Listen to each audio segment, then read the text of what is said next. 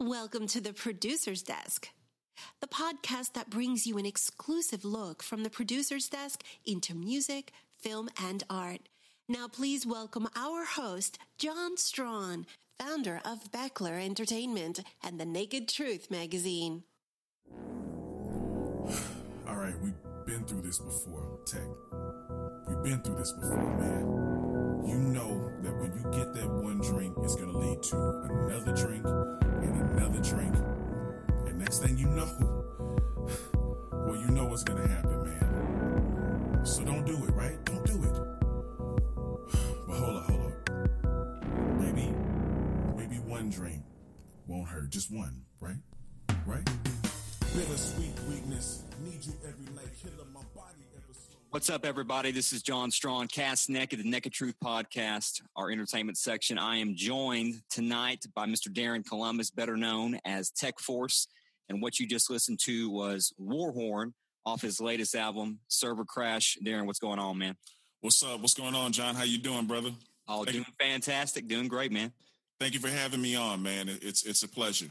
Oh, the pleasure's all mine, man. You got to tell us about this album, man. This is it's really breaking the grounds of what we know as hip hop. And for those of listeners out there that don't know what this genre is, explain a little bit about what, nerdcore hip hop is and what you guys are doing.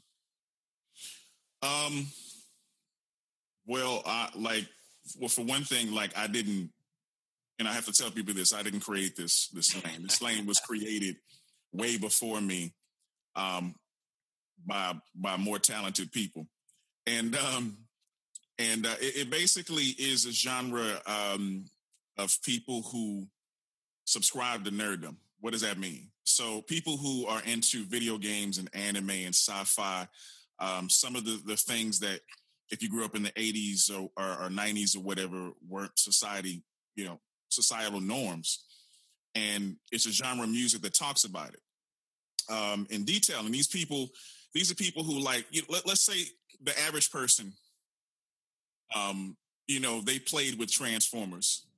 They grew up, they got 401ks and they moved on and had families and got houses and they left that in the past. Well, nerdcore is the people who loved it so much that they incorporated that into their adult life. They made it something to hold on to cherish, and to even teach future generations, this was actually cool. This is how things were. Or even now, not just saying me in the past, but even current people are taking things like anime and making it into a substantial and a product that people can relate to. Because honestly, man, in music, the one thing that you have to do is be relatable to your audience. Right. And I think nerdcore is a subgenre, of course, of hip hop or whatever, genre you want to do. But all it is people who are fans, man. You got fans of sports, you got fans of, car races or whatever. And you got fans of the nerds that are into the stuff that we're into. So. Well, I think this is going to speak volumes because growing up in the 80s and the 90s, if you grew up in the 80s and you're a kid in the 80s, and then you became a teenager in the late 80s, early 90s, then I'm pretty sure we all, at least here in the South, went through what I like to call technological cleansing, meaning that we were all told that all these things that we were doing were wrong. Yeah. And let's be Mr. Professional. Right. And, video games and crazy music and all this stuff. There was it was like a cleansing. It was, and I say that jokingly, but that was the truth. That's what it felt like. Everybody was wrong. We were all doing the wrong thing, and we needed to grow up.